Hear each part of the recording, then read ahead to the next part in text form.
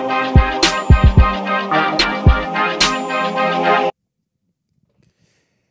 we're back.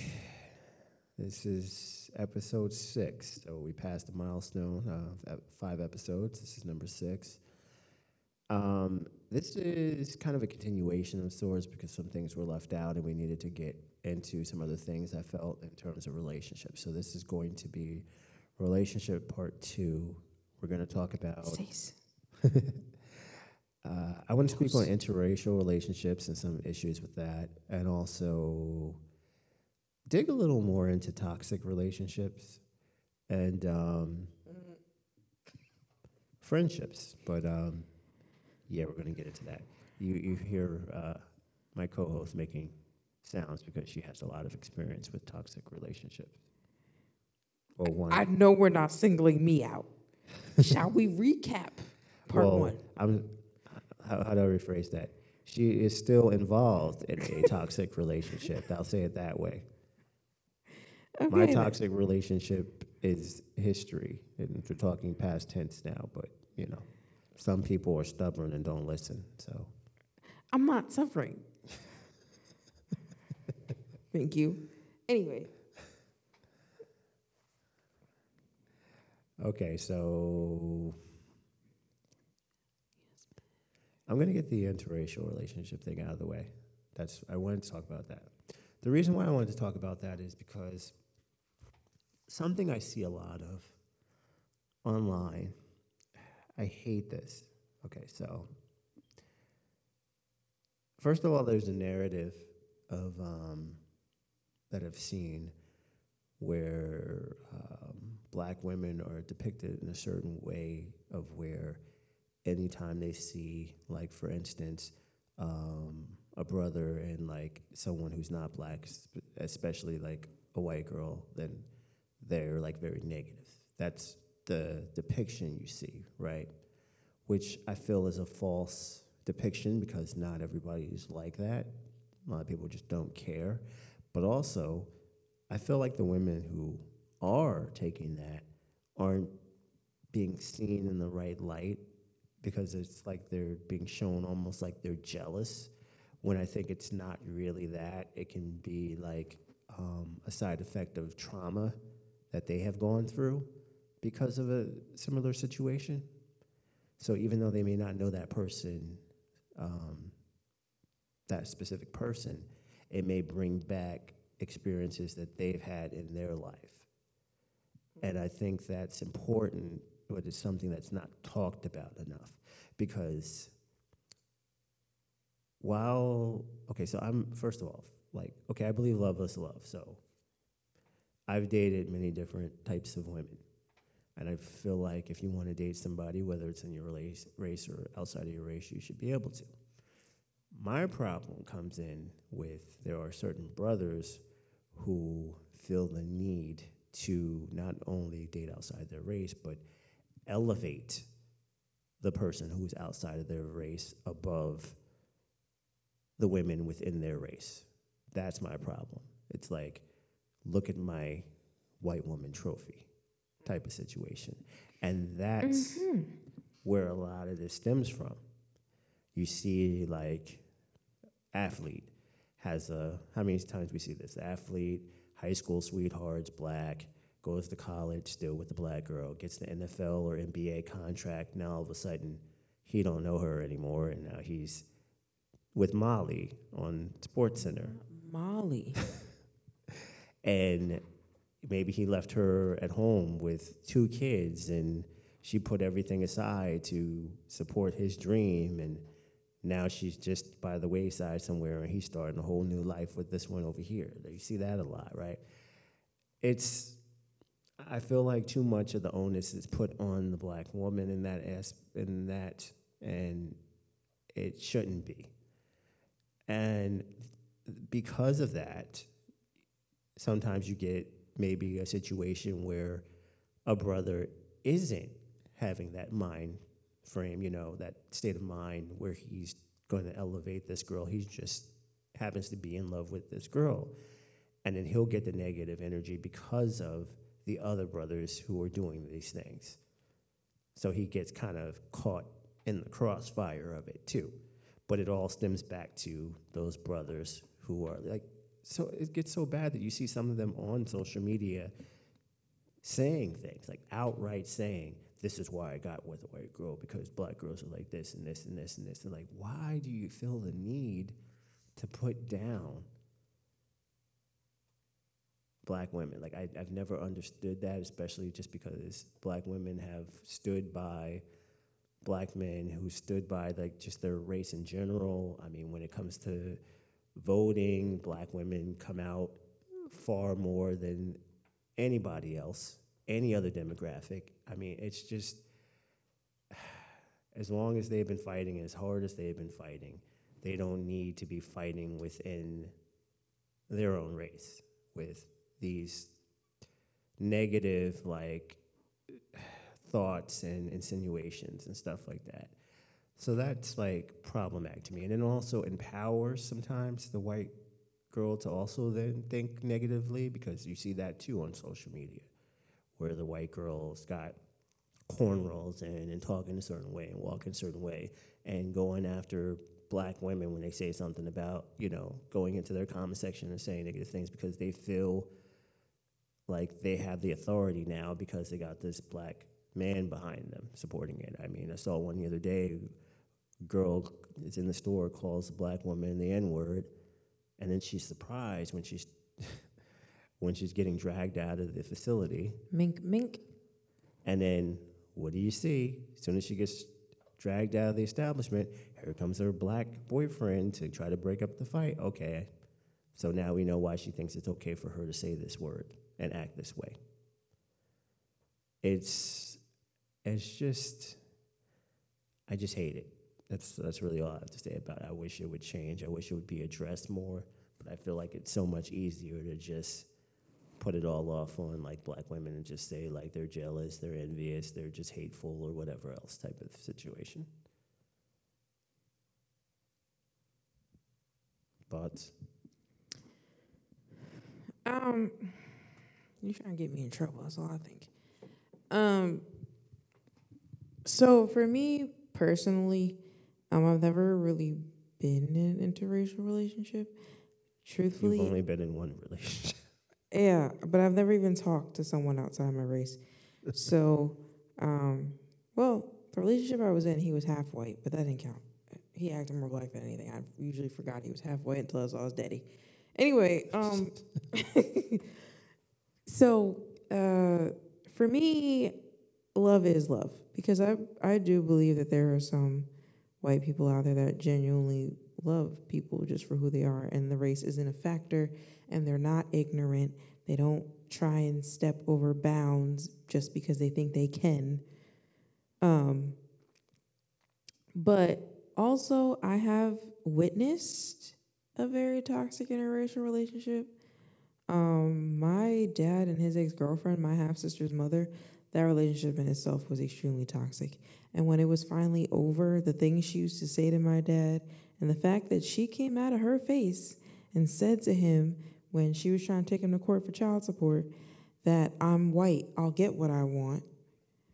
I don't, like, I'll admit, when my cousins and stuff be bringing home white women, I'll just be staring at them because I'm like, first of all, y'all already make bad life decisions.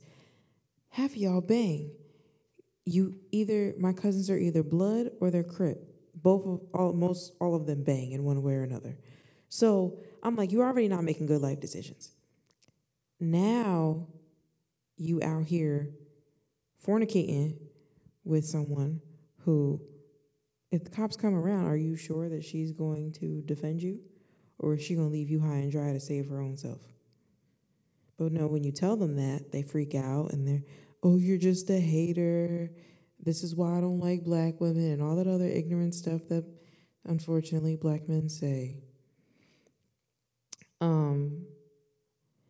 I think the one line that I have heard so many times growing up in a predominantly white town that I've heard the black boys say to the black girls is, oh, you're so pretty for a black girl, as opposed to what? Like, you could just stopped at, oh, you're so pretty. The for a black girl part, nix that, 86 it. Stop saying stuff like that. I feel like, so there was this thing on social media for a while. I don't know if anybody remembers. I'm a Twitter head, so I'm always on Twitter. Black Twitter is a great time, okay? If you are not involved in Black Twitter, you need to get involved. It's a great time. But so they went through this phase where they were calling black men the weakest links because they would constantly, be a pick me and defend white women when we would be saying how they're being inappropriate or they're doing things they have no business. And I'm just like, why are you riding so hard for someone that wouldn't even pour water on you if you were on fire? Because I'm not saying that there aren't white women that would love and care for a black man, genuinely. I'm just saying the chances of that being the case in this day and age without some ulterior motive is a little slim to none. So, and even so, like, I know there's a few white women that I know that I was friends with at one point in time that used to date nothing but black men. And they would do sideways things. Like, when they would break up, all of a sudden he's every type of be in this and he ain't that. And why was I messing with you? That's why nobody... Listen, ma'am, you wasn't saying all that about 2 months ago when you was all over it. So I'm going to need you to pipe down. I think the whole thing is very ignorant.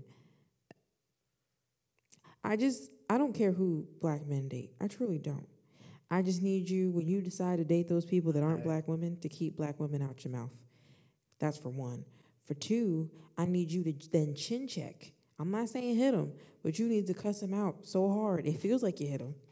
When your counterpart, your partner that is not of the black race, wants to be out here disrespecting black women for absolutely no reason. Yeah. We are the most disrespected group, and the fact that black men are some of the ones that disrespect us the most, I think is what's most hurtful and why we flip off the handle the way we do when they do certain things.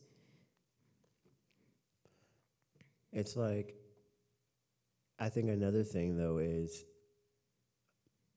I feel like more thought needs to go into, like, again, love is love, be in whatever relationship you want to be in, but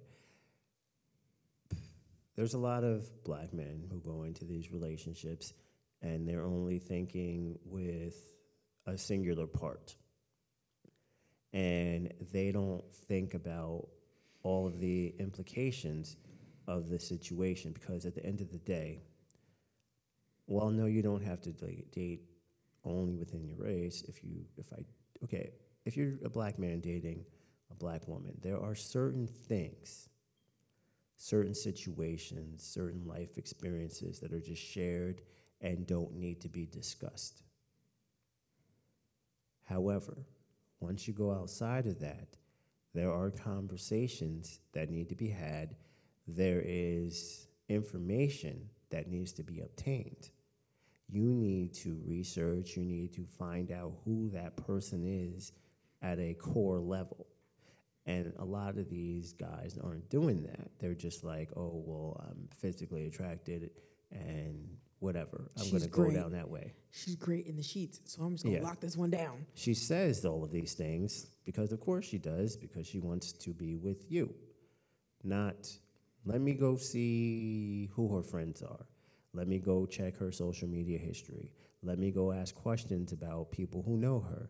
Let me dig a little deeper. Let me spend a little more time finding out who she actually is before I just jump into this situation. And then those are the ones that are surprised, or the ones that we hear about later on that go missing because they've got themselves into the situation and, Brandy isn't who you thought she was. Who was that guy that ended up getting killed by his girlfriend, and then she went and sat at the bar covered in his blood? Yeah, I don't But remember. He was dogging black women on Twitter. Yeah. But we were the same ones until we found that was all trying to get this girl crucified. Yeah. Because we were like, what is wrong with you? That's the thing. They fall into this thing where they're only thinking about their situation, and they'll do all these extra things to elevate this person. And then what? I mean, even the ones that aren't doing that, even the ones that aren't bad mouthing black women. You still need to do your research. You still need to put thought into it because it only takes one argument, one disagreement to change that person's character, and now all of a sudden you're in a situation that you don't want to be in. All of a sudden, you guys are arguing in a shopping mall, and she's, calling you outside of your name and yelling rape or whatever else, and then here comes the cops. Guess what? She's going home and you're not.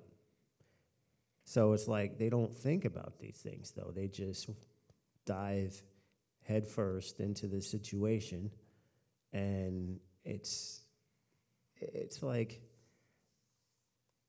and it's not even like a youth thing because you see all ages, guys of all ages doing this. So it's not even just a young and dumb situation. I've seen like 40-year-olds, 50-year-olds on here, and they're still having the same mindset. And then you wonder why, like, oh, I didn't know she was like that, or I didn't think that this would happen. And then that's when you want everybody within the community to come and support you because you were done wrong.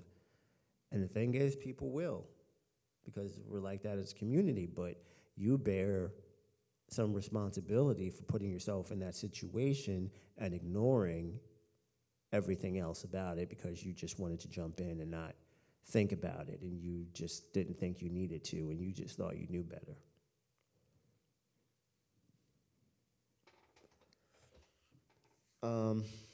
That's essentially what I wanted to say about that part of it, but What's the next talking point, Jay?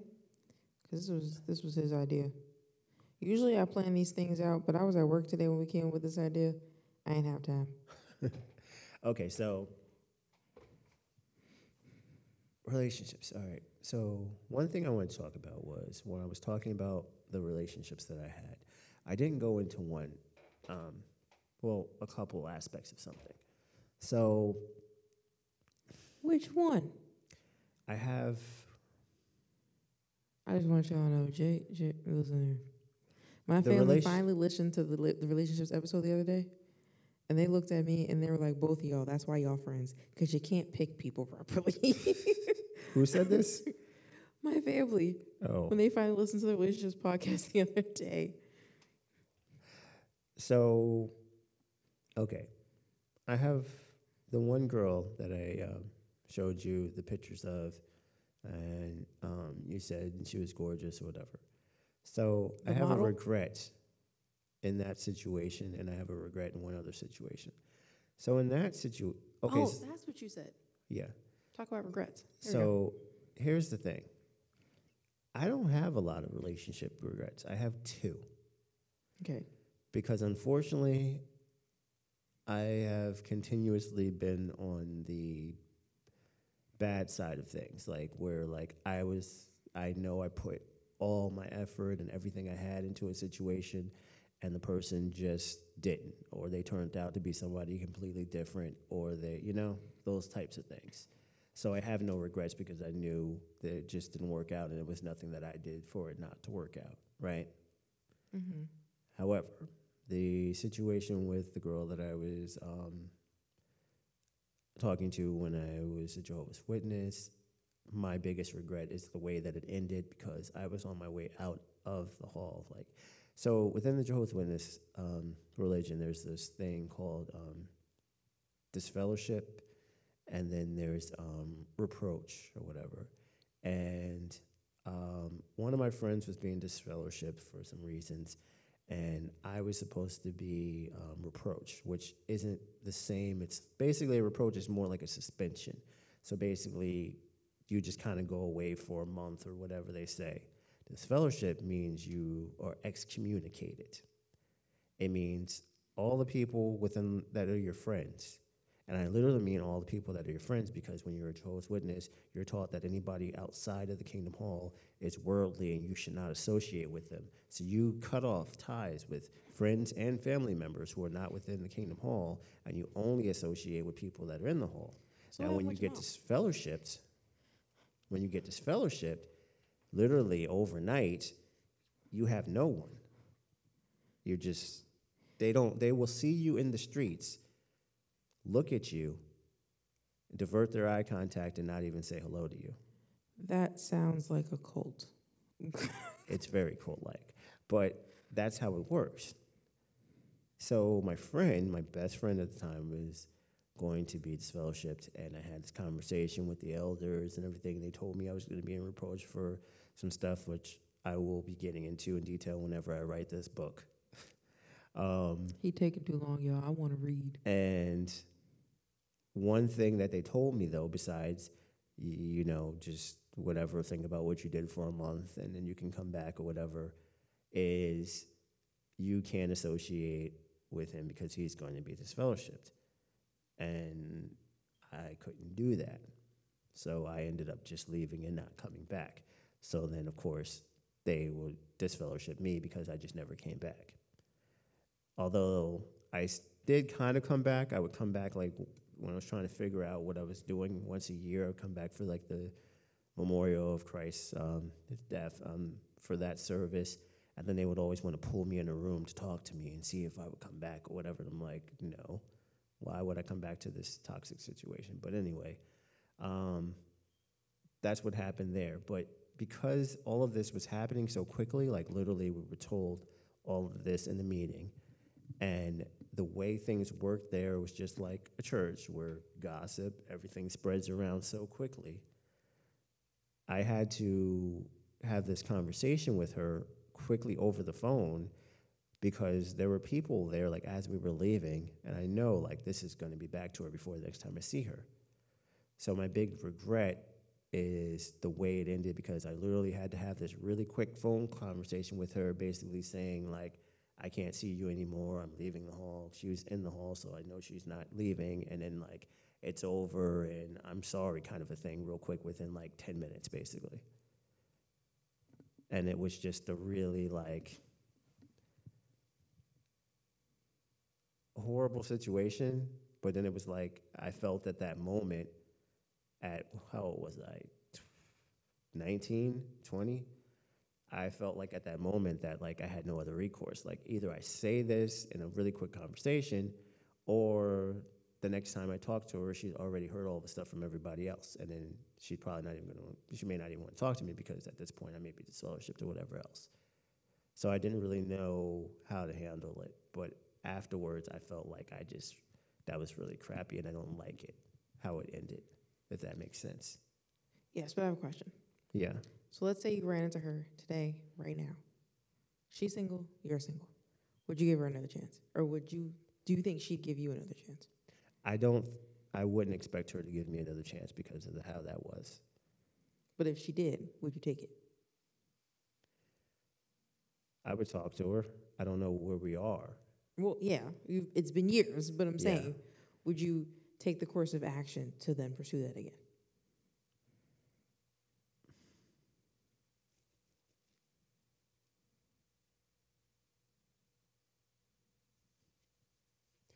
That's a lot of thinking over there. Because I'm at a weird place in my life. So, because of my last relationship and having to bring my son into the situation after we spent some time developing our relationship and her not hanging out with him, and then all of a sudden us moving in and kind of merging our families, and then it not working out, and then us separating, and like him going from only child to now all of a sudden he has these two kids there who are like kind of his brothers, and now he doesn't have them there. We're not in the house. We're not together. I kind of had this thing in my head where without saying it, I've kind of just convinced myself that I'm not even going to really pursue anything until like he graduates high school. Which I know may sound crazy to some people, but it was so much that I really don't Yes. want to put him through that situation. I mean, from what he said to me the other day when you were standing right there, I could tell. But I don't think that you should. Yes, you should put your son first. I totally agree with that. But I don't think you should cut yourself off completely. Believe it or not, this is coming from a child's point of view. You want to see your parents happy. Like my mom, for instance, she was single majority of my childhood because my father was with my half-sister's mother. So when she started dating the person she dated before she got back with my dad, and seeing her happy, seeing someone like court her and buy her flowers and open doors for her and take her on dates and seeing her walk around with a gigantic smile on her face. It makes your kids happy to see you happy. So I'm not saying do it right now. I'm not saying jump 10 toes down, move in with the person with their kids, your kids, Brady Bunch. I'm not saying that. What I'm saying is maybe start off just friends, and then once you've established a solid friendship, I'm talking like 2-3 years at this point. Y'all know each other well enough. You've had conversations on several bases. You understand each other's mindset. Then introduce Jordan to her as just your friend. But I feel like people's problem is they never establish a friendship first before the relationship. And then when that relationship starts to fail, there's nothing for you to fall back on. Because that, my one and only relationship, that was our problem. We never established the friendship first because he was always trying to do what men do. And I was trying to get into a relationship. We never established a friendship. We didn't start establishing a friendship until way after that thing turned super toxic. I mean, granted, now, if you take everything else out the picture, our friendship is great. We communicate great as friends. When you start bringing that other stuff in there is when it starts getting messed up because we start going back to the mindset we had when everything first started, when the friendship didn't exist. So all I'm saying is... Well, the problem, though, is I've always taken it from a point of friendship. Everybody that I've ever been in any type of intimate relationship with has been my friend first, always. However, where I am now, because of my time, like literally like all my time is taken with work or my son. So, even when we hang out and he's there. So if I'm in a situation and I'm hanging out with her for that 2-3 year period of time, he's going to be there. But if it's not starting from the same level as if it was a stranger. If it was a stranger, then it literally is, this is just my friend. I have no aspirations of it going anywhere. If it does happen, oh, wow, look at what happens. But it's somebody that I've already had a relationship and had feelings for, so I'm not going to be looking at it in the same way as if it was just a stranger that I had a friend. You know what I'm saying? So it's that. That's the part that's hanging me up. But that being said, if I didn't run into it, I would take the phone number, I would have some conversations, and I would see where it went. I don't know if I would be able to go, what level I would be able to take it to, but I would certainly have some conversations. I will say that. And it wouldn't be a situation where I'm like, no, because basically it only comes from that, just worrying about like how it would be like for him more so than me. Because me, if I'm just thinking me, then yeah, of course, let's have a conversation, see where this is, because nothing went. It ended because of outside situations. Nothing that she did caused it to end. So there was nothing bad there. That, nothing toxic. It's just the way there. It ended that Yeah. you regret. Yeah. So that's the regret. It's just the way it ended. The other one with the girl that I'm talking about, so like that regret is just because that regret is funny, is actually getting into the relationship. The reason why is because, so we were friends for quite some time before anything happened. And I was in a really bad place mentally. I had depression issues. I didn't know what I was doing with my life. I was like a lot of stuff going on at home. I didn't want to be there with my mother and just all of her issues. So I was kind of just bouncing around from place to place, living in motels, and then like I started living in the city and stuff like it's just a bunch of stuff. So like I was in a space where I really I didn't really think much of myself, and I really needed a lot of attention and a lot of just self-assurance and things from other people. And when she came in and, we were friends and doing stuff, like, first of all, the first moment that I saw her, so my friend worked at a restaurant, and at first, before I moved to the city, I was just going there to visit him at this restaurant in the village. And as I'm sitting there at a table, just eating my food, I look up and I saw her. And it's crazy because this place had like one door, one really weird, odd shaped door. I forget what the restaurant was called. And that was the like key feature of it, the unbalanced door that it had. And there wasn't much lighting in this establishment, natural lighting. Mm-hmm. But the sun was coming in through the door. So it was literally like one of these like Hollywood like rom-coms or whatever or something. The sun is shining like a silhouette behind her when she's like sitting at this table, like smiling and having conversation with this table. And I sat there and stared at her until she like walked away out of sight. And I was just, and he comes back over, and before he can say anything else, I'm just like, who is that? And he's like, who? And I'm like, who is that? The girl that walked, he didn't, this whole thing. So he introduces me, that's his friend or whatever. And like, we all started hanging out. But at first I didn't go into anything, but had the thought in my head the whole time, like I really wonder what her situation is, I want to go out. And then I found out she was single. And eventually I started asking her out. The reason why there's a regret is because she told me, we had a conversation, she said to me, I really like you, but I have a lot of stuff going on right now, and I just don't think that I should be in a relationship right now. She told me this. She was upfront. She gave me the information that I needed, that I should have taken in.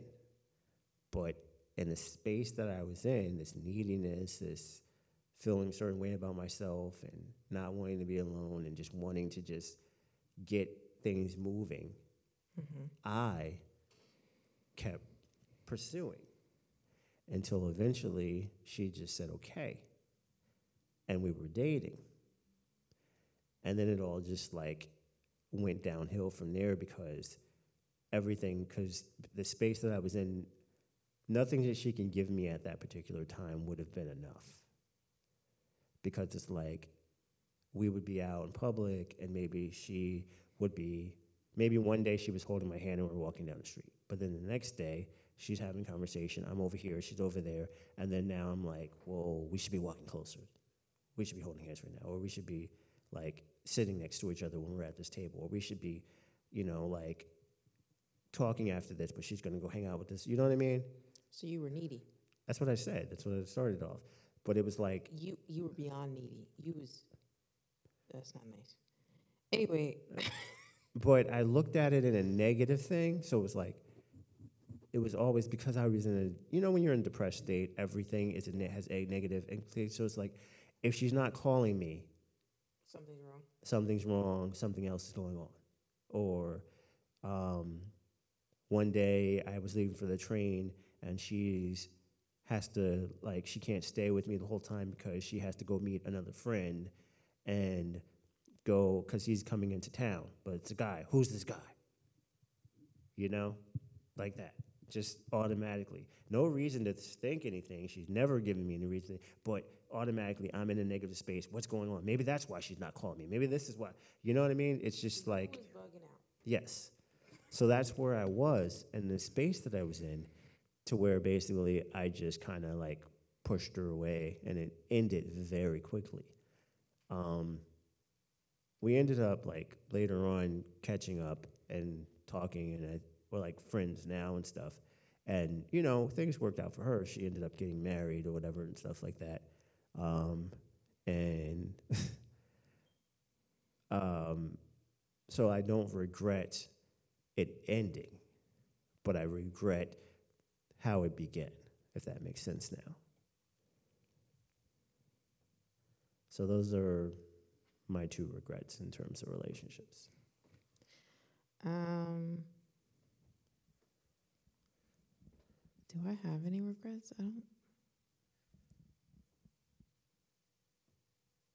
I do. Wait. So I don't know if she's even gonna listen. So yeah, if you're listening and you know who you are, I apologize for being crazy. Okay. He's a great guy, by the way. Guys, I know you guys are listening to this and you're like... I'm not like that now. You but both are I some was lunatics. Very bad. We're not lunatics. We just love hard, and people don't appreciate it. So, yeah. Anyways,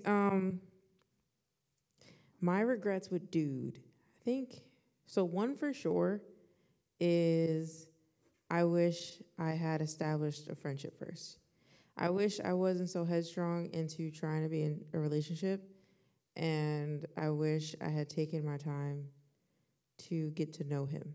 Because despite all the stuff he has done, he is a great person.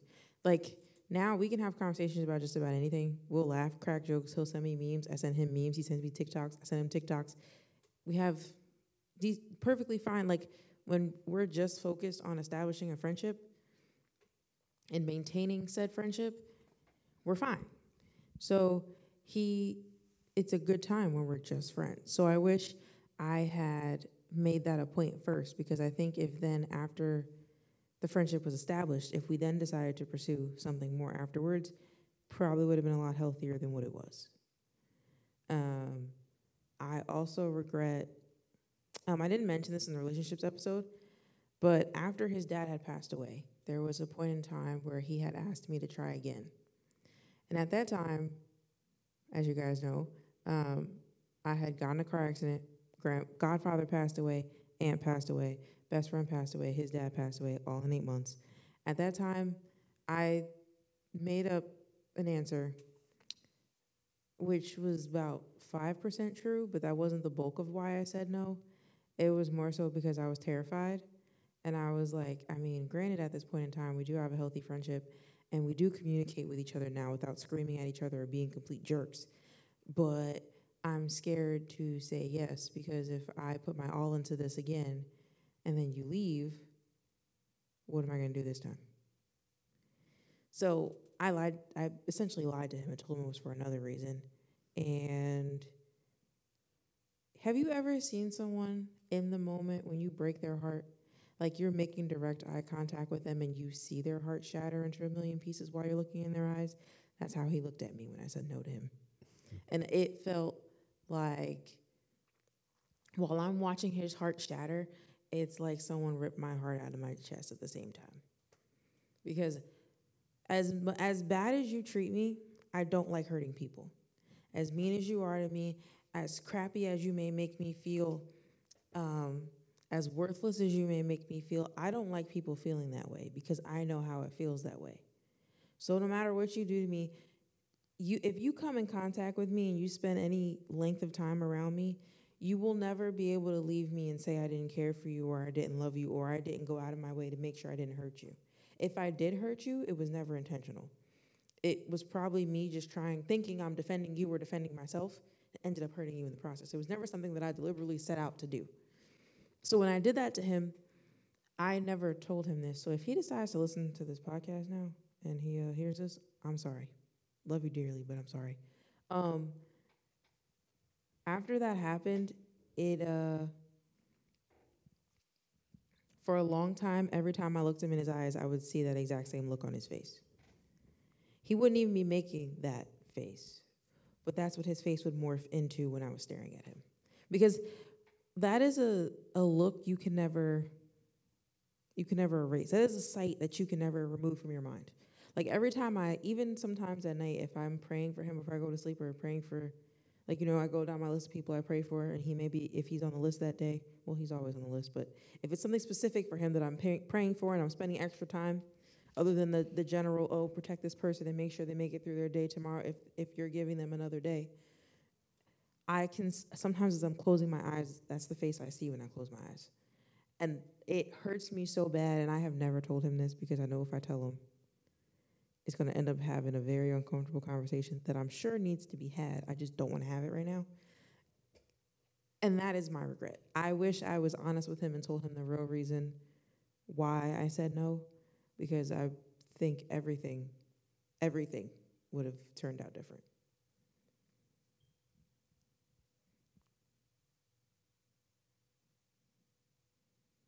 Some reason in my head, I'm envisioning that, like, if he doesn't hear this, I'm thinking to myself, I wonder if is this a conversation you're going to have on your wedding night, or when you're sitting across from him at the divorce proceedings? I'm just saying because Jay just like it doesn't matter. Like I see this train heading off the cliff, but she's just determined to stay on this train. But it's that's her decision. I'm just saying. I mean, I hope we don't have to have the conversation at all, truthfully, because that's going to be a real uncomfortable conversation. Because I have never lied to him ever, except for that one time. So if he finds that out, he's going to stare at me, and then it's going to start you have never lied to me before. Why did you feel like that time was appropriate? And then I'm going to have to explain to you that I was terrified, and mama raised the itch in that moment, and I didn't know how to tell you. I don't want to do that. I don't want to have that conversation. I don't want to admit that I was a punk. For those listening right now, if you also follow me on TikTok, I am doing a video recording of a little bit of this now. Of course, the camera is only facing me because my co-host is still in the witness protection program. So you can only hear the voice. But yeah, so I'm just going to post this as just so you guys can see a little bit of what goes on if you haven't yet subscribed or checked out our podcast. But these are the types of conversations that we have. Subscribe, friends. Subscribe. Yes. It's a great time. And we have a lot of content lined up. It's crazy. There's a lot to go over. We just need our parents to cooperate. They get on our nerves. Yes, because we've been trying to do this Generations episode forever. My son is beating me over the head because he wants to do it. He's ready. And the parenting thing is like we can't get them to like, I don't know. We got to get them in here so we can just do this. I think anybody who's a child knows you get to a certain point where you have to parent your parent. That's where we're at right now. Uh-huh. Yeah. Yeah, pretty much. That's where it's going. All right. What's the do I have any other regrets? No, those are my two. What else? Well, you already kind of went into the other part of this, which is toxic relationships. Hey, yo. We're not going to keep... I'm not the only one with a toxic relationship here. Well, I'm saying, you started it up. You're the only one that's currently in a toxic relationship. Because that's the other part of it, friendships. We're talking about friendships, too. Friendships can be, even though this is more than a friendship, but you keep saying that. Anyway. It is a friendship right now. Yeah. We know what, like I said, the train, I see it, whatever. Anyway. He's the one driving it. Anyway. Ma'am. Chaos together. The train is still making its stops. You had opportunities to get off this train, but you are holding on and riding along to the end. So. Ride or die. Anyways. That's a choice, ride or die. You don't have to do both.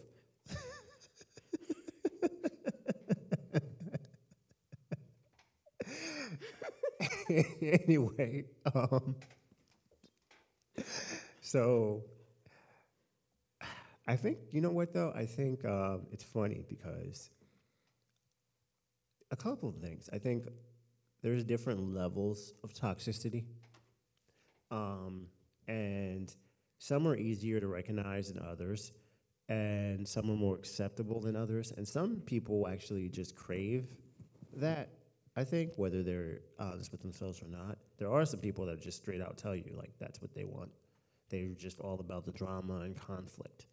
And then there's other people that will pretend like they want, like, a good, stable situation, but then they turn down every stable situation that comes their way, and they're fixated on the toxicness that was in their past that they ended for a reason. So there's levels to this, basically. I don't think every situation is the same or everybody's way of thinking is the same.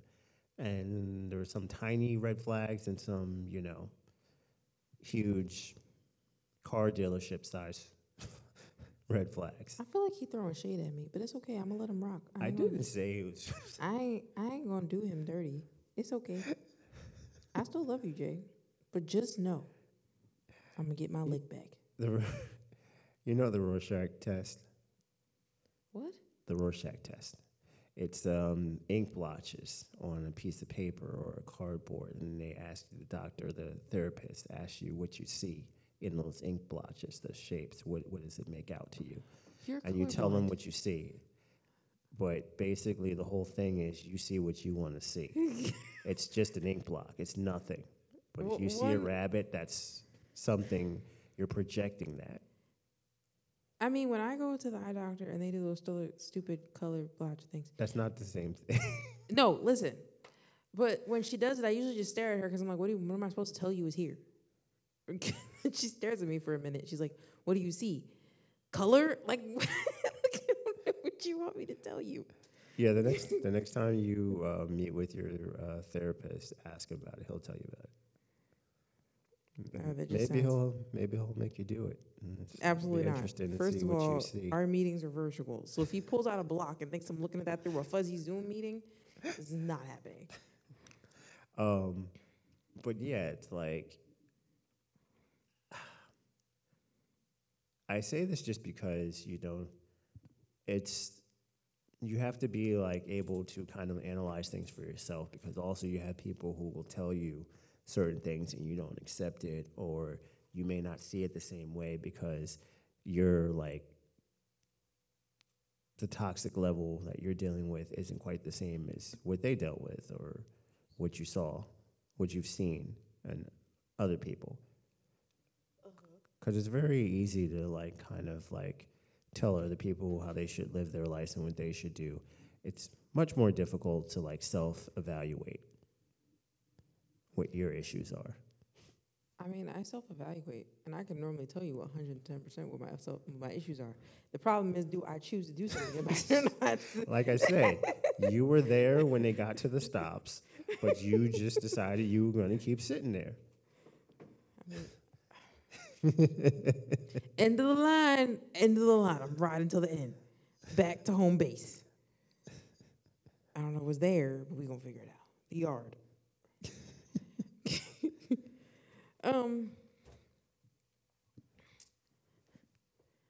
I was going to say something. I lost my train of thought because we started talking about the train again. You lost your train of thought, okay. You the one brought up me not getting off at the stop on the train. Anyway. What was I saying? Oh, poo. Well, you think about it. Yeah, go on to the next thing. I'm sure it'll come back to me. Friendships, also relationships. How do you feel about like how valuable are friendships to you? Do you feel like there's something there that you like crave or you need, or do you feel like it's just... So this is going to sound a little crazy. I need my friends, but I want significant others, if that makes sense. Because my friends, especially my best friend who passed away, yesterday made 3 years since she had passed away. She knew me to the point where I never had to explain anything. I could come to her house and sit on her couch. She could say what's wrong, and by the way I breathed before I responded was usually her answer as to what was wrong. She could usually tell me what was wrong, because there would be some times where I would be so anxious and overwhelmed with 1,000,001 things, and I couldn't pinpoint just one thing. And she would tell me what the actual thing is I'm upset with, and what the other thing is that triggered me, and why it triggered me. And then I'd sit there and be like, "Well, who asked you?" But like, okay. My friends tend to know me better than I know me, because I unfortunately suffer from the I gotta help everybody syndrome, and I don't know how to take care of myself. So I usually end up getting burnt out, and it usually takes my friends saying, if you don't sit down, your body's gonna sit you down. And then I'm like, okay, well, how can I still this? They're like, no, you need to sit down. That means you need to stop answering your phone. You need to just sit. You need to go a whole week and not focus on anybody but yourself. You can do that for a week. If those people didn't know you, what were they gonna do? And then I was like, oh. Well, I mean, you have a point. She says that, but she doesn't listen. I listened to her. I just didn't listen to nobody else. Okay. Because first of all, with her, I didn't have much of a choice. Because she used to literally, my best friend, if I was having a bad time, she would literally kidnap me. My 21st birthday, I was in bed crying because every plan I had made fell through. It was raining on my birthday that year. I was upset. My mom had told me she didn't know if she was going to have money to take me to dinner. I was just like a whole bunch of upset because every plan I had made fell through. Something happened to my car. I ended up having to spend the money I saved up for my birthday on my car. I was just like 21st. For every year from the time I turned 18 till I was 24, I cried on my birthday. I'm talking boohoo sobbed until I made myself sick. So this year I was in my room crying to the point where I cried myself to sleep. Then my phone starts ringing. And my best friend was the only person I had marked in my phone that she would ring through even if my phone was on silent. So my phone's ringing. I know it's her. So I answer it. I'm like, what? She's like, come outside. I'm like, what? I'm going back to sleep. She's like, come outside. And she's like, and I know you probably ain't got up all day today, so you need to get up and get a shower. I'll give you an extra 30 minutes for that. I'm like, you not outside. I get up and walk to the window. She sure enough is sitting outside. Right in front of my door. And I'm like, well, I guess I gotta get in the shower now. I was planning on going to sleep, but I guess not. So she would literally kidnap me, take me. She's the one that took me to get my very first tattoo. She kidnapped me and took me to get a tattoo. Great time. Then my birthday after that is when she took me to the city. Yes, that's when she took me to the city for my birthday. We went to NYC. She took me to the Sex Museum and the Tim Burton's Beetlejuice bar, and we went somewhere else. I don't remember. Oh, we went to this Alice in Wonderland pop-up thing. It was really pretty. I still have the pictures from that. I say all that to say, my best friend knew me better than anyone. She even knew me better than Dude. Dude now knows me better than anyone because he, has gotten there now from her passing away and then his dad passing away and us getting really close. But I need my friends but want my man around. So, I can do without a significant other. I'm single right now. I'm perfectly fine. But, if my friends were to disappear, even though I'd be disappearing on them, if they were to disappear, I wouldn't know what to do with myself. Because, unfortunately, because of my depression, I tend to, which everybody knows, your depression takes over and makes you feel like you're alone and you have no one. So when I start feeling that way, even though I know if I pick up my phone and I call one of my adopted moms or I call one of my adopted sisters or one of my friends or anyone like that, they'll be there for me. I'm still afraid to do it. I'm still sitting there and then that voice that's back there is like, they're not going to answer. Why are you even going to bother? Don't do it. And I'm like, okay, but I feel really lonely and life seems really, really weird right now and I kind of need help. And that voice is like, don't do it. You just need me. That's how I end up isolating for 7 months, not leaving my house. And all I've done is maybe go to work. And that's maybe. If I'm at work, I most likely don't remember. I was literally zombieing all day. So, but then there's a toxic side to that because that was something I also went through with my best friend when we first became friends.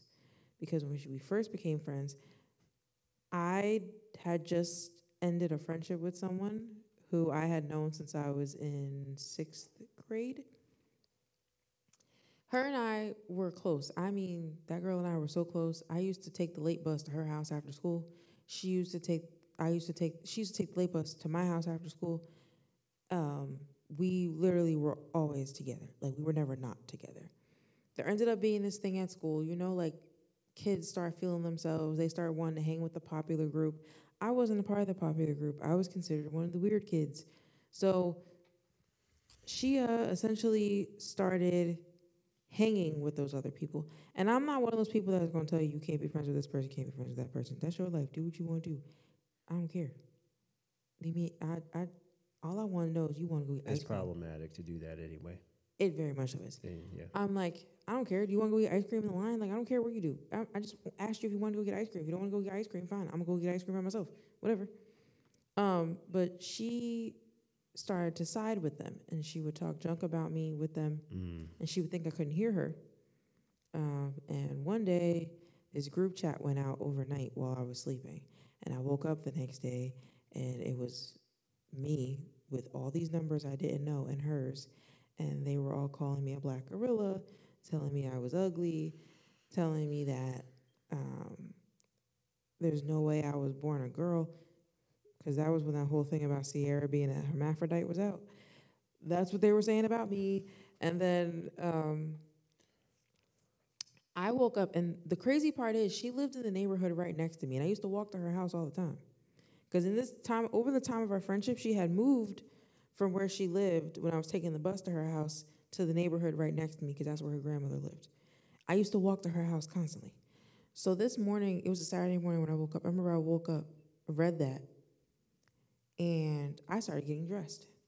And my mom comes downstairs, because my mom usually always woke up around 8 a.m. on the weekend. And this was around the time I was getting up, and she saw I was getting dressed. And we had somewhere to go that day, but we didn't have nowhere to go till 12 in the afternoon. She usually didn't make us start getting ready till about 2 hours before we had to go somewhere. So she's wondering what I'm doing. And I said, I'm going to fight her. My mom goes, who? I'm like, I'm going to fight her. She's like, why? So I showed my mom my phone, and she's like, Rihanna, you're not going nowhere. Mind you, by the time her and I have this conversation, we're having this conversation as I am walking out the house. I have made it outside at this point. She comes outside. She's like, you're not going to fight her. Let it go. Let it go. I'm like, I'm not letting nothing go. So then she finally convinces me to come back in the house. That Monday, she goes to the school. She was living up to her name, wreaking havoc in that office. And then after that, I stopped being her friend. Never spoke to her again after that. Never talked to her again after that. Never even acknowledged her existence again after that. And then, ironically enough, when we were in high school, our senior year, we both did this program. There was a program you could do. It was, I forget what it was called. But instead of having another study hall, because I was a dork, and my high school also offered something called Option 2. So your junior and senior year, instead of taking gym class at school, you went to an outside gym that they had to approve of, and they logged your time. You had to do 45 minutes for 3 days a week. So they would log your time, and then you would bring that back in to your teacher that ran the Option 2 thing.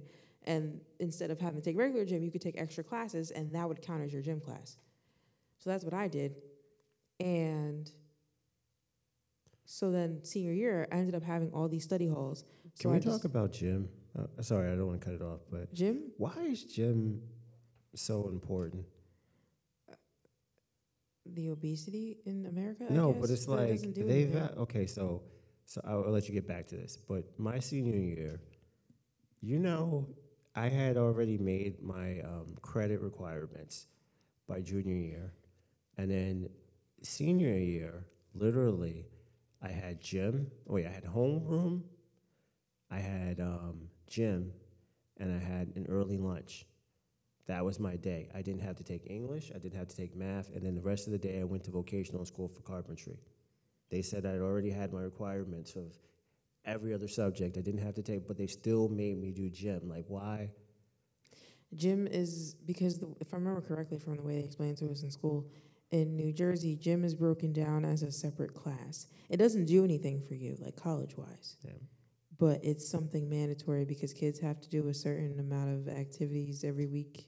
Yeah, I understand the activity part of it, but I feel like there's something off about that. Like the fact that I didn't have to do math or English, but they made sure that I ran back and forth 20 times. I think an F is worth 0 credits, D is 1, C is 2, B is 3, and A is 4.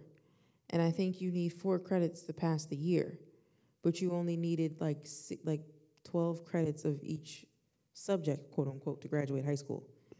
Because literally my senior year, most of the kids I went to school with, the ones that weren't going to college, they didn't take the major classes senior year. They mostly took like filler classes, because we couldn't leave earlier than 4th period. So most of them took filler classes just to fill in the gap. Yeah. But after that, none of them were there. School was pretty empty because I had to be there all day. My mom wasn't playing that going home early-ish. That's why I ended up, the class I was talking about, it was this extra class where either you worked in the front office with the office staff or you worked in the nurse's office. I worked in the nurse's office. I worked in the nurse's office 7th period, and she worked there 6th period. That sounds like a better situation. Hmm? That sounds like a better situation anyway. Because you used to find out some school drama in there, man. Let me tell you. By the time my 45 minutes in there used to be up, I used to know who was sleeping with who exposed who to what, who was passing around what around the school, who was pregnant, who dropped out. Like, I knew information I didn't plan on knowing. I could have went my whole life without knowing these informations, but I ended up knowing them. Anyways. I don't know what everyone else's school nurse experience is, but my school nurse experience throughout all of school was basically if you went to the nurse, you either got a Band-Aid, an ice pack, or they called your house. Like, that was it. She did nothing else. I didn't go to the nurse very often. How many times did I go in high school? I went my freshman year because, what happened freshman year? Was that one? Freshman year was, I don't know what happened to my body. My body just went kaput. And I had my cycle so heavy one time that no amount of whatever I had on was capturing anything. I had blood through my clothes by the time 3rd period was over. So they made me go home. And I had to stay home until it lightened up to where I wasn't bleeding through my clothes. So you were repping Alabama. Roll Tide. Yo, you're annoying. Sophomore year, did I ever go home? Sophomore year, I went to the nurse, but that was because I got covered in mosquito bites because my gym teacher insisted on us going outside for gym and running the cross-country mile. Now, I don't know, any of you who are outside of New Jersey, I don't know if you guys know what the cross-country mile is, Yeah, but for us, you essentially ran the block your school sat on. That's essentially what it equaled to. So here in the burbs, we are in the suburbs down here. Our blocks are not city blocks. These blocks is mad long, mad wide, mad big. You're outside running for a whole 45 minutes. It literally used to take us the whole gym class to make the whole lap and make it back. We ran cross-country practice when I was on the cross-country team through the cemetery. Listen here, Thriller. I ain't run through the cemetery. You know what Neptune High School is, right? It's the big brown, it's tan building, right? I feel like I've been there for stuff. Yeah, it's really big now. It wasn't then. But behind that, there's Neptune Middle School, and there's the elementary school. There's a big hill, like you can see it from the main street. There's a big hill, and there's a cemetery up on top of that hill. We had to run up that hill all through the cemetery and back down. That was cross-country practice. Absolutely not. Anyways, so that was sophomore year. I got covered in mosquito bites, and they had to put the calamine lotion on me, but it wasn't working. I was itching more when she put it on. It never works. So then I had to go home because I was itching to the point where I was bleeding now. So they made me go home. Junior year, what happened junior year? Why did I end up going? Oh, that was a bad time. Junior year, what happened junior year? Was that when I? I'm sorry, this is my fault. I diverted it. Yeah, you did. Now got me thinking and stuff. Oh, junior year was when I fell coming down the stairs at school, and they thought I had shattered my knee because my knee just kept swelling. But it turns out I had just bruised it really bad, and it was just filling with fluid, so I had to go home. And then I had to wrap my leg with an ace bandage, which I don't know if you guys have ever tried wrapping a swollen anything with an ace bandage. I was in tears by the time my dad finished. I wanted to jump off a roof. But anyways, and then senior year, I had to go home because literally that year, December 23rd fell on a Friday. And as anybody knows, we have winter break. So usually you don't come back till like the day after New Year's or 2 days after New Year's, that following January. I was working, this is when I was working the program in the nurse's office, and I'm sitting in there, and all of a sudden the room started spinning. And I was like, okay, I don't feel good. And then my body got really, really, really, really hot. And I was like, I really don't feel good. And I had noticed throughout the day as I was breathing, I was wheezing. But I didn't pay any attention to it, and I didn't have asthma. So I didn't understand why I was wheezing. I get to the nurse's office. My best friend also worked in the nurse's office. She took my temperature. My temperature was 103.2. She proceeded to grab my cell phone, called my dad, because my dad was the only one that could come get me, because he hadn't gone to work yet. He goes to work at 3. around this time. It was like 12. So he had to come get me, took me to the doctor's office. They stuck, first of all, no one ever told me how they test for the flu or how they test for bronchitis. Ghetto as all get out, okay? I'm sitting there, and the lady comes in with this long cotton swab, and I'm talking to her, and she's like, well, what else are you feeling besides the wheezing you said? We kind of heard that. And then I said, well, I keep coughing. I said, and my head's spinning, and I just feel really, really hot, but I'm like cold. She said, oh, well, we're going to test you for the flu. I said, okay. So I sit up because I'm thinking she's going to like check my throat with the tongue depressor. No, she shoves the cotton swab up my nose. I thought she was trying to swirl my brains up and pull them out. And then I'm sitting there and I'm staring at her, and she's like, you've never been tested for the flu before? Obviously not. And you don't warn people before you do this? You just shove stuff up people's noses? What is this? Well, there's a bunch of people listening and don't feel sorry for you now, post-COVID. And Post-COVID? No. Pre-COVID? Absolutely not. No. Ghetto. We're talking, this is 2014 we're talking here, guys. This was way before COVID. And then that was it. I never really went home from school, though. That was a very rare occasion. I used to be kept home from school. Like, my mom kept me home the entire last week of school, 7th grade, because there was no AC in my school. I suffered from heat exhaustion. Her exact words were, I'm not leaving work every day to pick your black behind up because you done passed out. So I missed the whole last week of school. Nobody signed my yearbook. My yearbook is blank. Oh, you know what? No one signed my yearbook because my mother couldn't. Okay, so we had, there was like a middle school yearbook and then there was a high school yearbook.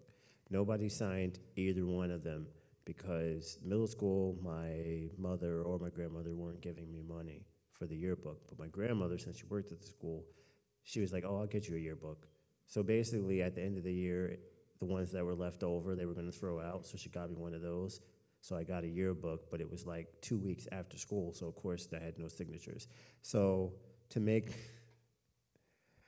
up for the fact that I was sad that I didn't have any signatures, she seriously took the yearbook, passed it around to my cousins, and had them sign the yearbook.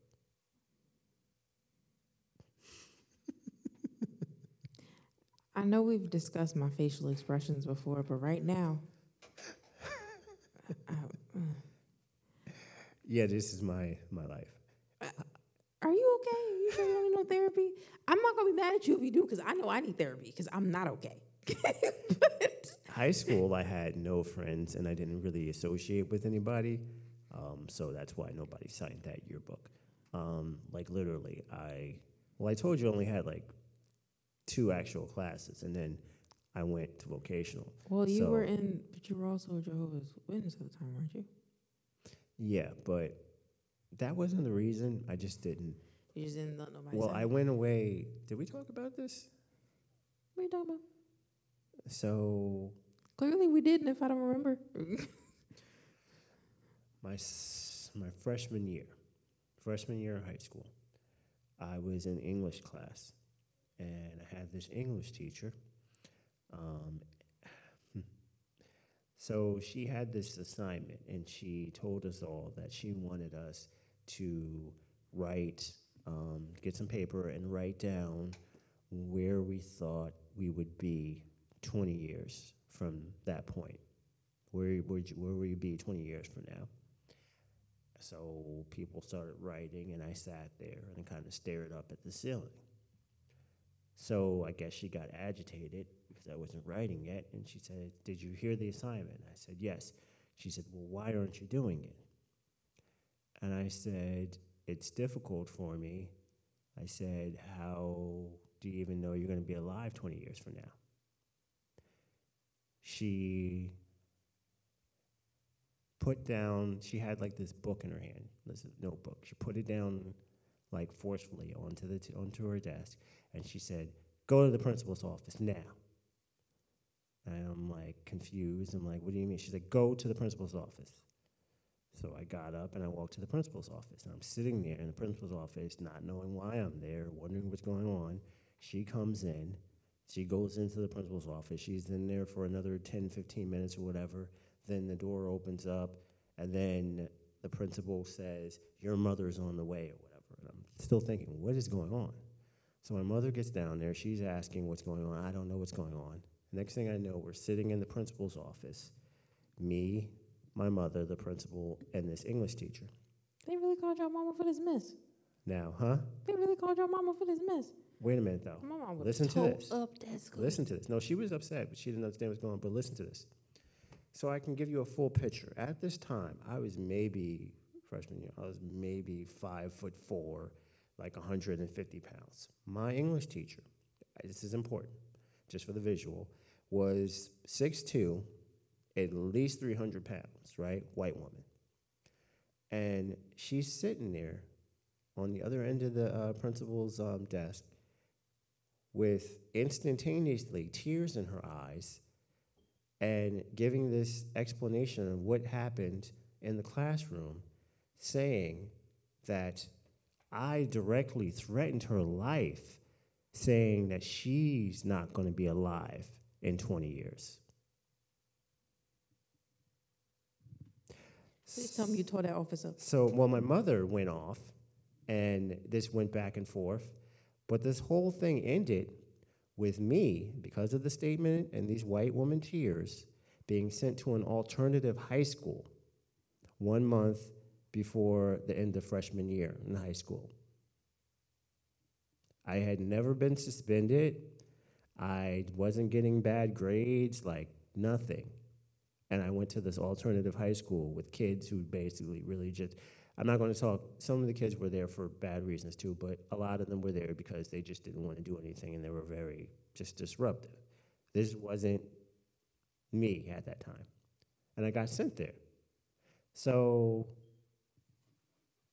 I went there and I'm dealing with this, and my grandmother, because I was just angry and I just didn't want to be there and I didn't want to do anything. My grandmother was like, well, you know, you should prove them wrong, show them, like, just go there, put your full effort, blah, and all this stuff. I wasn't really hearing it at the time, not with that month left. But my sophomore year, my grandmother passed away, and I didn't really know how to process that and what to do with it. But the last real conversation we had was her telling me to prove these people wrong and to just, you know, fully apply myself and just show them or whatever. She said that. She said, you know. Yeah, so one thing I should mention, though, is I have this thing where through the entire duration of me being in school, I never, you know how you hear the thing where like, oh, well, so-and-so just needs to fully, you know, apply themselves. That comment to me always pisses me off, but yes, I understand. Well, I never fully applied myself. So what I did was I found out earlier on because like in grade school. You do enough to get by? In grade school, I did enough to get honor roll, high honor roll, all of that stuff. And I was an A student. I could be an A student. I figured out that I could give 30%, sometimes maybe 40 sometimes, and get an A. So what was the point of doing anything extra, right? So that's how I looked at it. Plus, I really wasn't interested in a lot of the stuff. It felt like I had my own interests, and they weren't things that were being taught to me. I felt like I was just kind of going through the motions of things. However, when I got to high school, then it was like, when I got there to that alternative school, at that point I was just like, I was over everything. I didn't even want to put it in the 30. But then my grandmother passed, and I thought about the conversation. I'm like, you know what, it was frustration. It was not knowing what to do with myself, like in that moment, how to process things, and it was some anger. So I just said, okay, fine. So I went in there and I put more effort in. Now, it still wasn't 100% effort because, to be honest, I found it very easy. But I'm like, okay, fine. You know, the teacher wants me to, in English class, you know, she wants us to memorize 2 pages of one of these poems or whatever. Okay, so I decided I like Edgar Allan Poe, so Same. I memorized the entirety of The Raven and recited it in front of the whole class. So I said, okay, I'll do 10 times what you just asked me to do, basically. Even though still it didn't take that much effort from me. But I just did that. And then at the end of that year, the sophomore year, we had an awards ceremony, and I got Student of the Year. And I felt like she would have been happy with that. And the next year, I got that, and I got a Presidential Achievement Award thing from Bill Clinton, who was the president at the time. But I still wasn't really, like, invested. It was more just a spite thing, almost. So then when they asked me, junior year, they wanted, well, at the end of so before junior year started, at the end of that first sophomore year, they asked me, they said, you know, you can come back. They sent me a letter. It was like 2 weeks after the year had ended. And they sent a letter saying I could return to the high school. And it was like I had I think a 2-week period of time to like call them back and I called them like the very next day and nobody was there. So then I left a voicemail. I remember this. I started leaving a voicemail and I'm like, no, I want to say this in person. So I hung up on the voicemail halfway in. And then like later on, like I ended up going down and the principal wasn't there, the vice principal was. And I just wanted to say it in person. I said, okay, so I got your letter. And he's like, oh, yeah, so we think it's time for you to, you come back and join, your classmates and everything. We think, that this situation benefited you and all these other things. And I said, okay. I said, well, I just wanted to come and tell you that, that's a no. I don't want to come back. I'm good. So, like, I literally just walked down there to look the vice principal in the face and just say no, because I just felt like that's how I felt about the situation. Like, I don't want anything to do with you guys in this school. So I went back for my junior year, even though I didn't have to, and just did it. Senior year, I ended up going back to the high school only because I knew my mom wanted, to see me graduate and everything. If I would have stayed at the alternative school, it wouldn't have been like an actual graduation ceremony and stuff, It was a very small thing. It would have been just some parents hanging out in this little room. So I went back senior year just for that, so she can see me at Ocean Grove Auditorium and all the other stuff. And I did that. But I was already disconnected from the high school situation, high school experience. So all senior year, part of, honestly, me doing vocational and was just me like, okay, well, this is something I can do. They're not going to let me leave too early from school, so I can do this and leave half the day, whatever. Because I didn't want to deal with any of the people there. I didn't care about the administration there. I didn't want anything to do with anybody there. So that's basically fast forward to me getting my yearbook, why I had no signatures from anybody, because I didn't talk to anybody. It's like if I did talk to people, it was just kind of a being cordial type of thing, which is funny because, like, to this day, I run into people all the time, and people remember me. People come up to me like, oh, and they're like talking to me like, how you been and everything else. And you would think we were like really close friends in high school. But half these people, I don't even remember their names. Like I had no, you talk about like, so like the table situation, for instance, in school. Even when I was there for like freshman year, so I had friends or people who considered me friends or people that would have like, hey, wave you over to the table. But I would still choose to just sit by myself. Like I was not part of any group. I made it a So point no of one not being ever part of tried a to group. defend you when the situation happened? Well, my mother, she flipped out, but it didn't go anywhere. She just like, they ended up they ended up calling the officer that was there, because we had an officer that was there constantly at the school, and he knew my grandmother, he knew her, so he's basically just trying to like keep her away from completely just attacking her because that's what she was trying to do at this point. But that was the extent of it. They didn't want to hear anything. So verbally, you could say all you wanted. They had already made up their mind that what she said, that's what happened. And that was it. Even though many of my classmates said that they were asked later on what happened, and they said basically that I was just asking a question, and that was seemingly just ignored. The teacher's word against mine, and they just took her word, and that was it. So even in this predominantly black school, white woman tears trumps all. You old biddy, if you listening to this, if you even still alive, with your raisin-looking self, I'm sure that's what you look like. I bet you mad now, because he's probably doing better than your old wrinkly self. You probably somewhere one cough away from the coffin. You over here messing with people. You know what? I usually don't say people's names and all of that stuff out there, but I want all of the smoke, and I'm just going to say her name is Mrs. Lyons, and she was an English teacher at Neptune High School. Not all the smoke. Yeah. She said, I'm dropping names. If anybody knows her, if you're a relative of her, you can come see me. Come see about me. But, yeah, so I can't believe I didn't say that before in here. But never told me at all. Yeah, so that's the whole thing with the yearbook situation and friends. So, but off of what you were saying, so I can wrap this up. It's been going on. I'm in a weird space, so, like, it's weird. I don't feel like I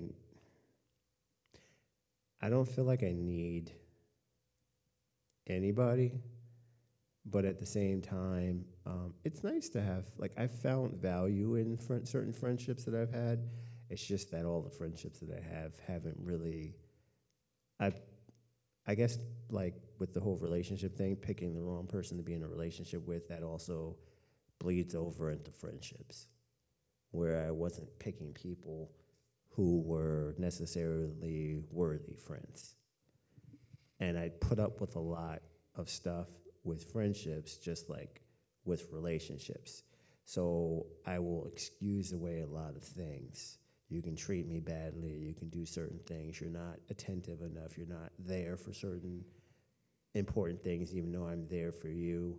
And I just kind of excuse it away and let it go, just like with relationships. I was going to ask something, but... What? So...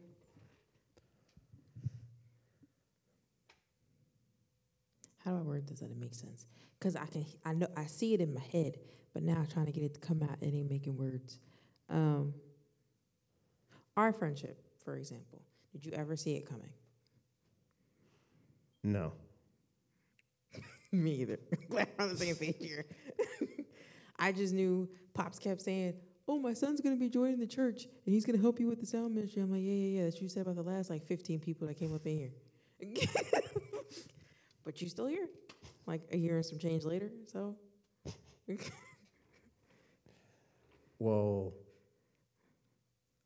when I actually say that I'm going to do something, I do it, which is why I kind of avoid directly saying sometimes that I'm going to do something. I'll say, well, I'll see, or I'll try.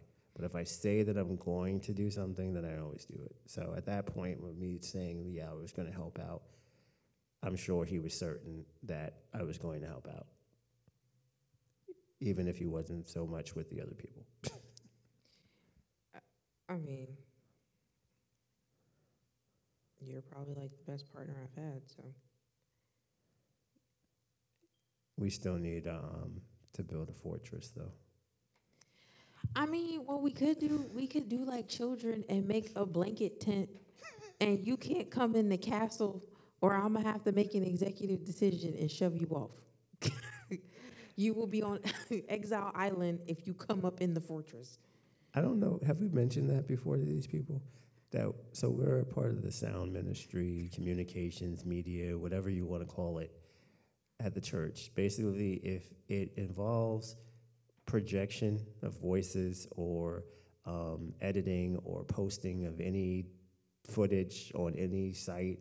We are in charge of that, visual and audio. And we are, in charge of a lot of different things. I don't know if we've mentioned that before, but that's how this whole situation started from there. And I'm surprised he's still my friend, because I'm kind of annoying according to people. I'm shocked he's still around. Well, as I mentioned before, like, I just kind of let things go a lot, sometimes to my detriment, though. I mean, though, but like, truthfully, when Jay and I started doing the sound ministry, we didn't talk that often other than church on Sunday. And then he would text me and ask me if I was coming to church, and I'd be like, yeah, I'm coming to church. Or I would text him, are you coming to church? Yeah, I'm coming to church. And then, like, in the last couple of months, it went from rarely ever talking to each other to now we text each other every single day, all day, until one of us falls asleep, which is usually me. Yeah. You know what it is, though? It's bonding through trauma. Trauma bonding part 2. We need to do an episode on trauma bonding, because you and I are pros at that at this point. We talked about this before with you and Dude, but our friendship is kind of like somewhat. First of all, if you have ever worked in if you've ever done things at a church in one of the ministries, you know, if you are within whatever it is, if it's choir, if it's sound ministry, if it's whatever, you have experiences that other people who are not within those ministries cannot relate to. So you end up having conversations with each other because it would take too much explaining to have this conversation with someone else. And then eventually those conversations lead to outside conversations, and then the next thing you know, you're friends. That's kind of what happened in that situation. But it started off with, I need to rant and complain, and I have nobody else to rant and complain to, because they're going to look at me like I'm crazy, and they don't understand that I can't just, come up with this like magical presentation with the flick of one switch and instantaneously that you just told me about 10 minutes ago and service started 5 minutes ago. Like, it's just, yeah. And sometimes we have full-blown conversations with just facial expressions. That's funny, because we know what's happening, but no one else in the mix knows what's happening. There was one day when I came in and I asked Jay how she was doing, and she just gave me this like side eye, and then I just said okay, and I said nothing else to her. And then later on she was like, thanks, because I wasn't ready to talk about it now. But I knew that she didn't want it. I knew something was going on. I knew it was bad, and I knew that she didn't want to talk about it just from a 3-second glance. All of that information was imparted. All information exchanged without a word, not a breath spent.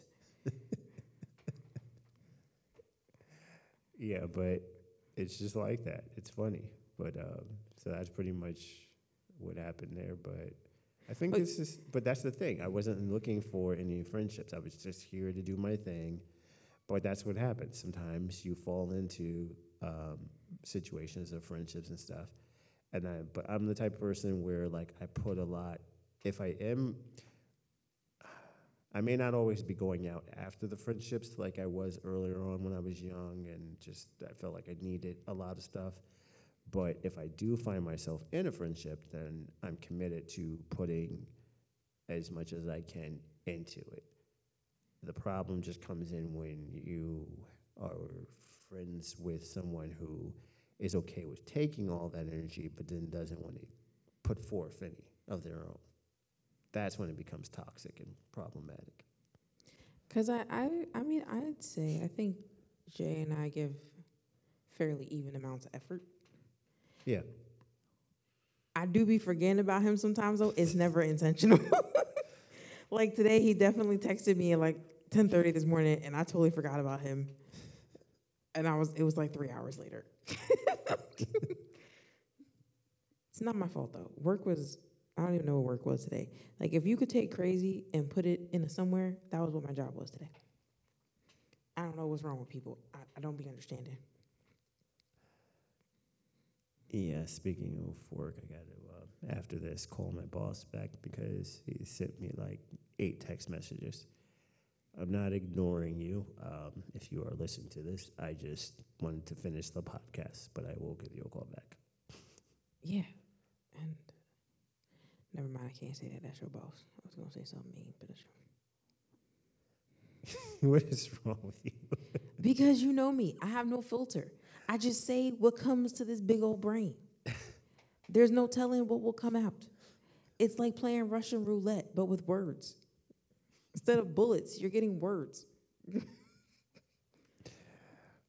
So, is there anything else you want to say in terms of relationships, friendships, anything else before we the same thing I said at the end of part 1. Relationships are hard work. If you're not ready to put in the work, you don't need to be in one.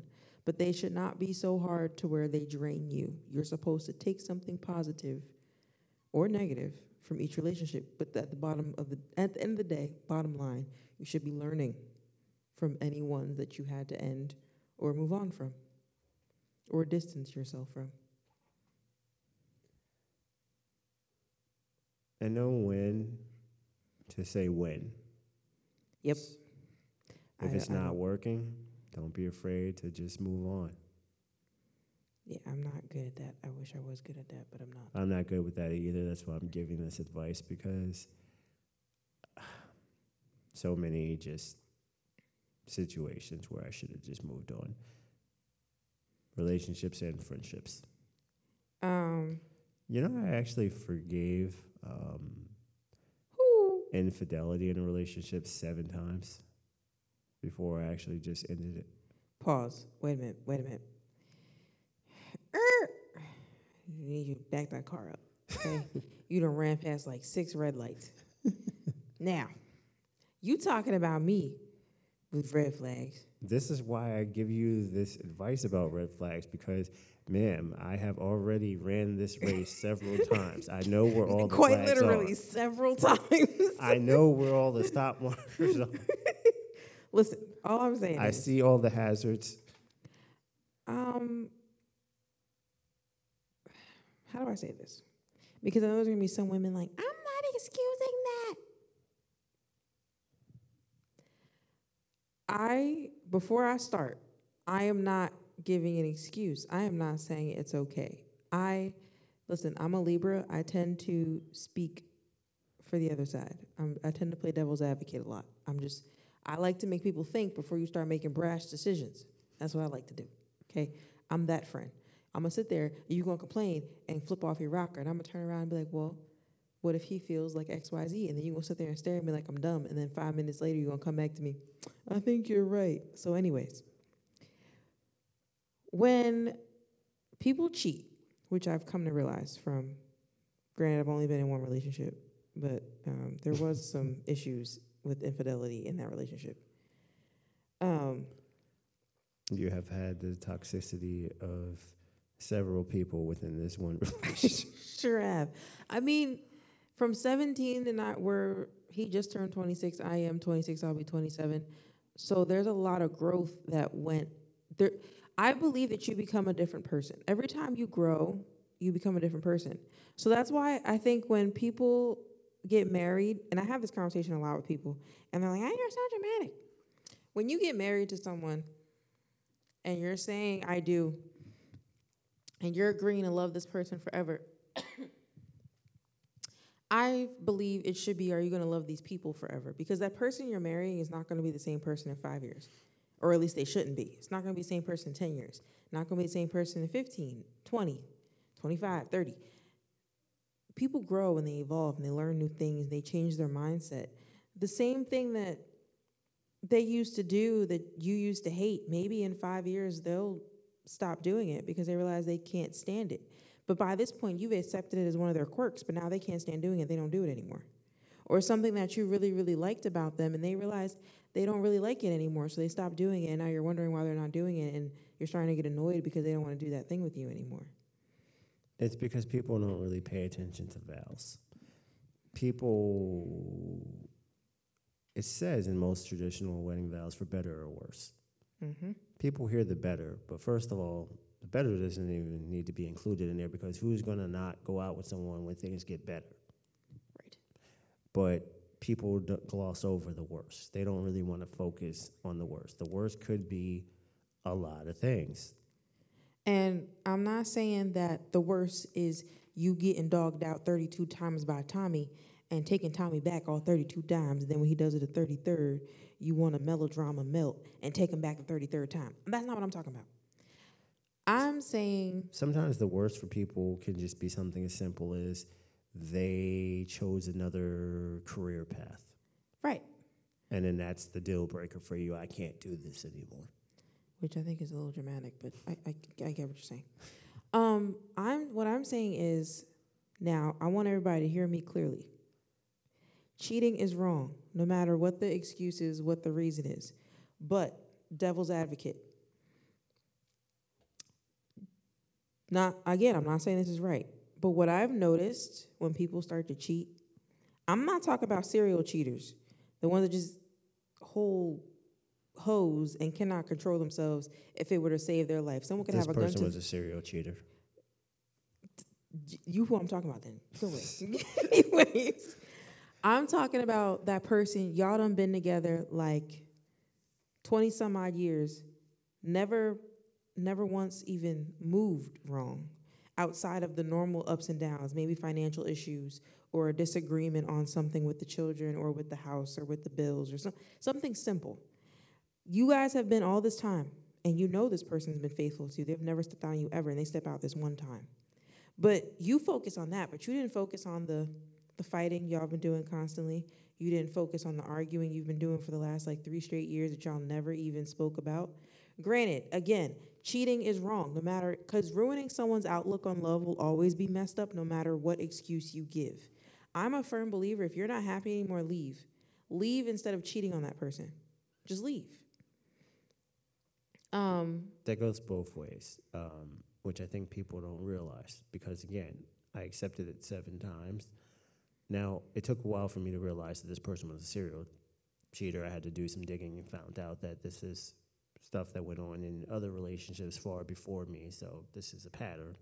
But when you forgive someone, you are still you're making the decision to put yourself into a position where you can be trampled on again. Right. Now, you may believe the person is not going to do that, but you're still making a decision. You made a choice to stay in this situation. So if it happens again, while no, you weren't the reason why they did it, you're not controlling them and making them do it, you still made the decision to put yourself in the situation, so you can't then say, okay, well, I can't believe this happened. What do you mean? It already happened to you. Because I feel like when stuff like that is done and you stay, and especially in relationships where y'all not even married, like you're just boyfriend and girlfriend, or you're just fiance and fiance. No. I promise you right now, if I was engaged to somebody, I don't care if we had been together 10 whole years before you put that ring on my finger asking me to be his. I'm not staying. If you cheat on me, granted, I have been cheated on and I did stay. I was going to say. Now that I'm older, I would have to look at the whole situation. Because I know sometimes I can own up to, I'm woman enough to admit, I have moments where I fly off the handle. I have moments where I do pretty messed up things out of anger, which I have worked on and I'm better at. I don't react out of anger anymore.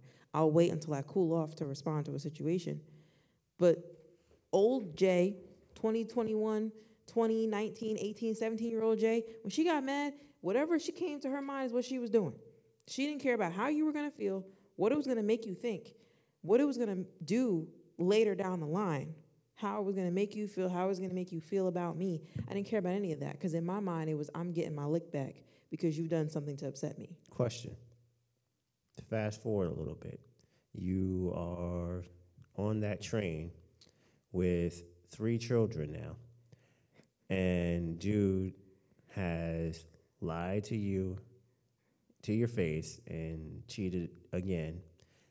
Are you still taking yourself and those 3 children off that cliff? Or are you out? No. That was what I was getting there. Now, if there are children involved, as the child of a toxic relationship, I don't believe in trying to make it work for the kids. I don't believe in that. I don't believe in keeping that person around to put on the facade of, oh, both parents are in the home.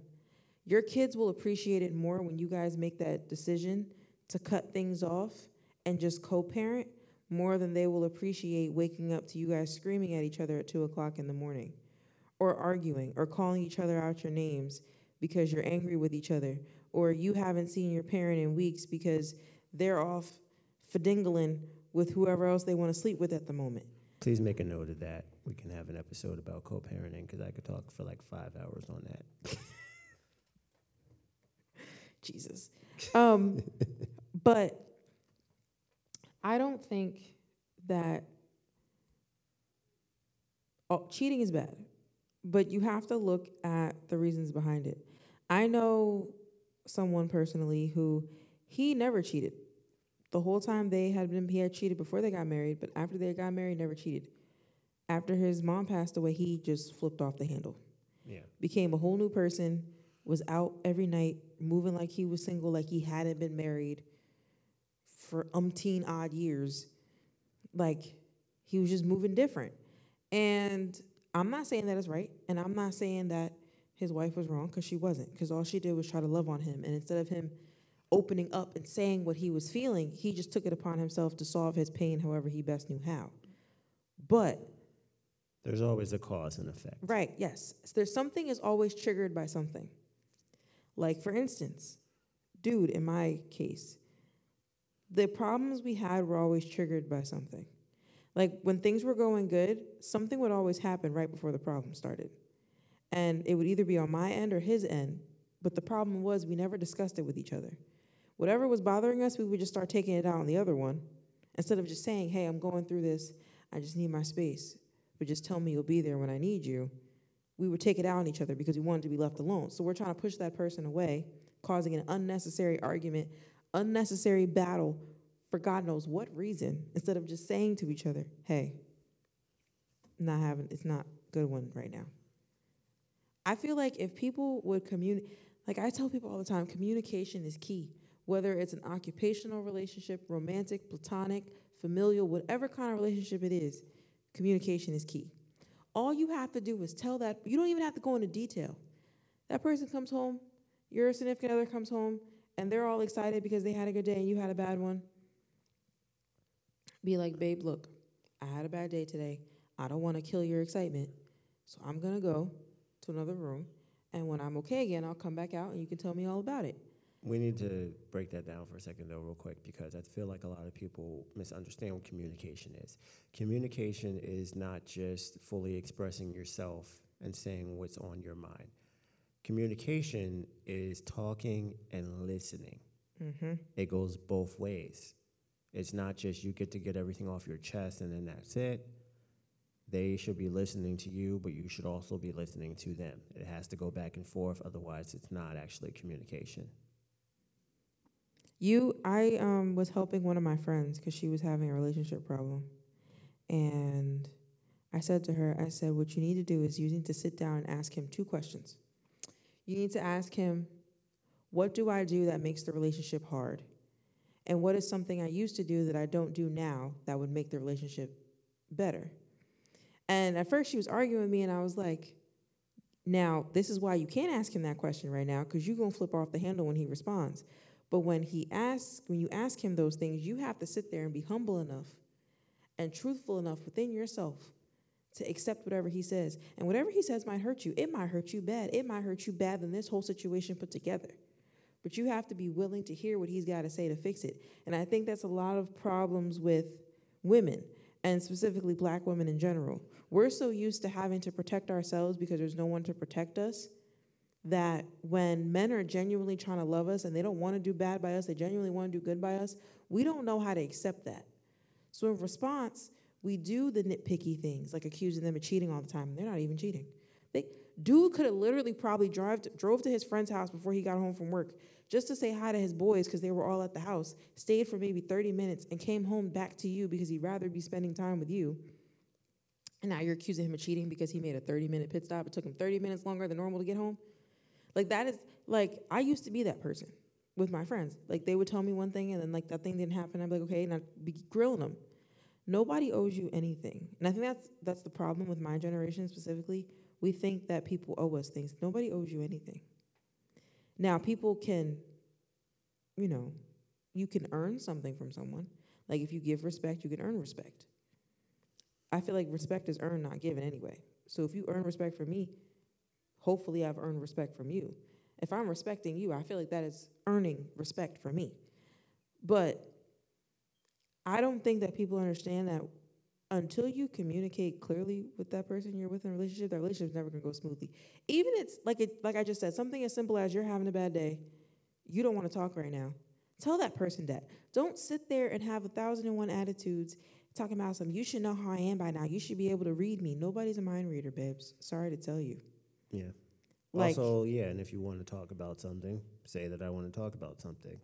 When that person asks you what's wrong, don't say nothing. I hate that. That pisses me off. Don't come around me sulking and I say, what's wrong with you? Nothing. I'm going to walk away from you because I don't want to have to assault you. But I may come back and verbally assault you later if you still got that attitude and still don't want to tell me what's wrong. Like, like I've told you guys before, I used to be that person. I would grab major attitude and I would expect everybody to know just because I had an attitude. I'm like, clearly in my head, that's dead giveaway. I've got an attitude. Now, through therapy and self-reflecting, I've gotten to the point where if I'm not in the mood, if you start bothering me, I'll say, hey, look, not in the mood. If you keep going after that, I may give you one more chance to say, not in the mood. If you keep going after that, all the gloves are off. I tried to be nice to you, and you kept pushing the button. Now the button's stuck. I don't know what to tell you. Whatever is coming after this is on you. I feel like I gave you 2 warnings. That was enough time. So, yeah. Go ahead. I don't think that this day and age, when it comes to relationships, that people understand that without proper communication, not only communication, the other C word, compromise. It's my way or the highway behind people. Jesus. You can't sit here, ladies especially, because there's a specific one I'm talking to. I ain't gonna name no names, and I ain't gonna put no identifying details because she be listening to our podcast. But I'm sure once I start talking, she gonna figure out who she is. And step to me if you want to, sunshine. I will air you out. Anyway, you can't demand something from your partner that you're not willing to give them in return. Mm-hmm. You can't sit here and demand your partner caters to you, treat you like a queen, but you don't treat him like nothing but the dirt under your shoe. You can't do things like that. I never understood women who get nasty with their man because their man doesn't want to pay for their nails or pay for their hair. Did you pay for his haircut? Did you pay for him to go buy himself a new outfit just to go out with the boys? Did you buy him a new pair of sneakers? You know he's been talking about this one pair of sneakers for like 3 months. Did you decide to go and like surprise him? I can't stand that. Beyond, like, now there's some men that'll do it just because they like doing it. They like pampering their girls. But I feel like every now and again you should spoil your dude too. The spoiling should be going both ways. Like, my love language to the way I like to be shown love is quality time. The way I show my best love is by giving gifts. If I spend a lot of time with you, I can usually pick out A1 gifts for you without even trying. That has always been my strong suit in life. I can pick really good cards and really good gifts. So usually if I know you've been having a rough time or like you've been going through it, I may go to the store and pick you up like 2 or 3 things and like give them to you later when I see you. Or I'll say, hey, are you home? I'm going to stop by just for a few minutes. And I'll stop by and hand you a bag and be like, I know you had a rough day. Love you. See you later. Like, I've always been that person. I make sure the people around me are okay. Especially if you're someone that I'm romantically interested in, I make sure you're good always. Even if it's something that I can't help with, even if the only thing I can do is sit on the phone in silence while I listen to you vent for hours on end, I will do that to make sure that you have a safe space, you have somewhere to go. I don't believe in that. Like, you see it a lot on social media, the women that are very dismissive of their man and their feelings. Like, men have feelings too. First of all, your man should be able to come to you and sob if he wants to, because you're his woman. You're supposed to be his safe space, just like he's supposed to be yours. You two are supposed to be the place where each other goes to talk about any and everything. Don't open that door, because that's going to bring us into like a part 3 of this whole thing. that's like another 2-hour conversation. We've already been recording for 3 hours now. 3? Almost. What time is it? It's almost 8 o'clock now. Oh, no. Yeah, so we got to wrap this. Yes, we got to wrap it up. Anyways, what I'm saying is, y'all need to get better at having healthier relationships, as do I, because red flags look green to me. Anyways.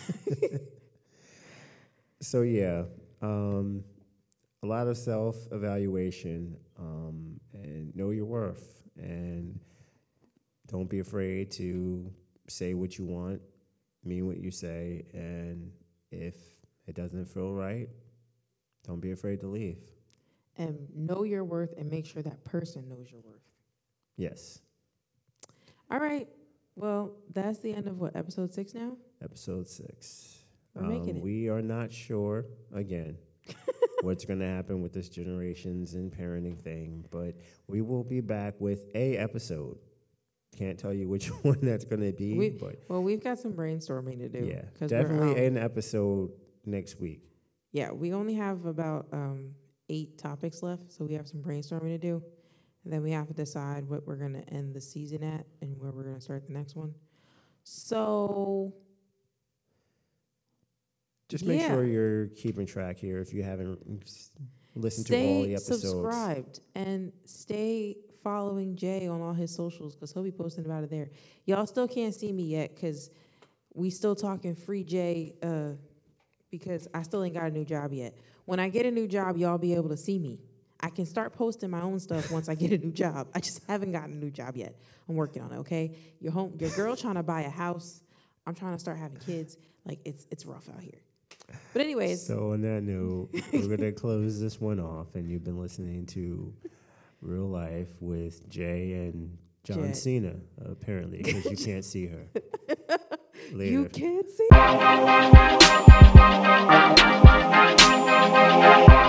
her.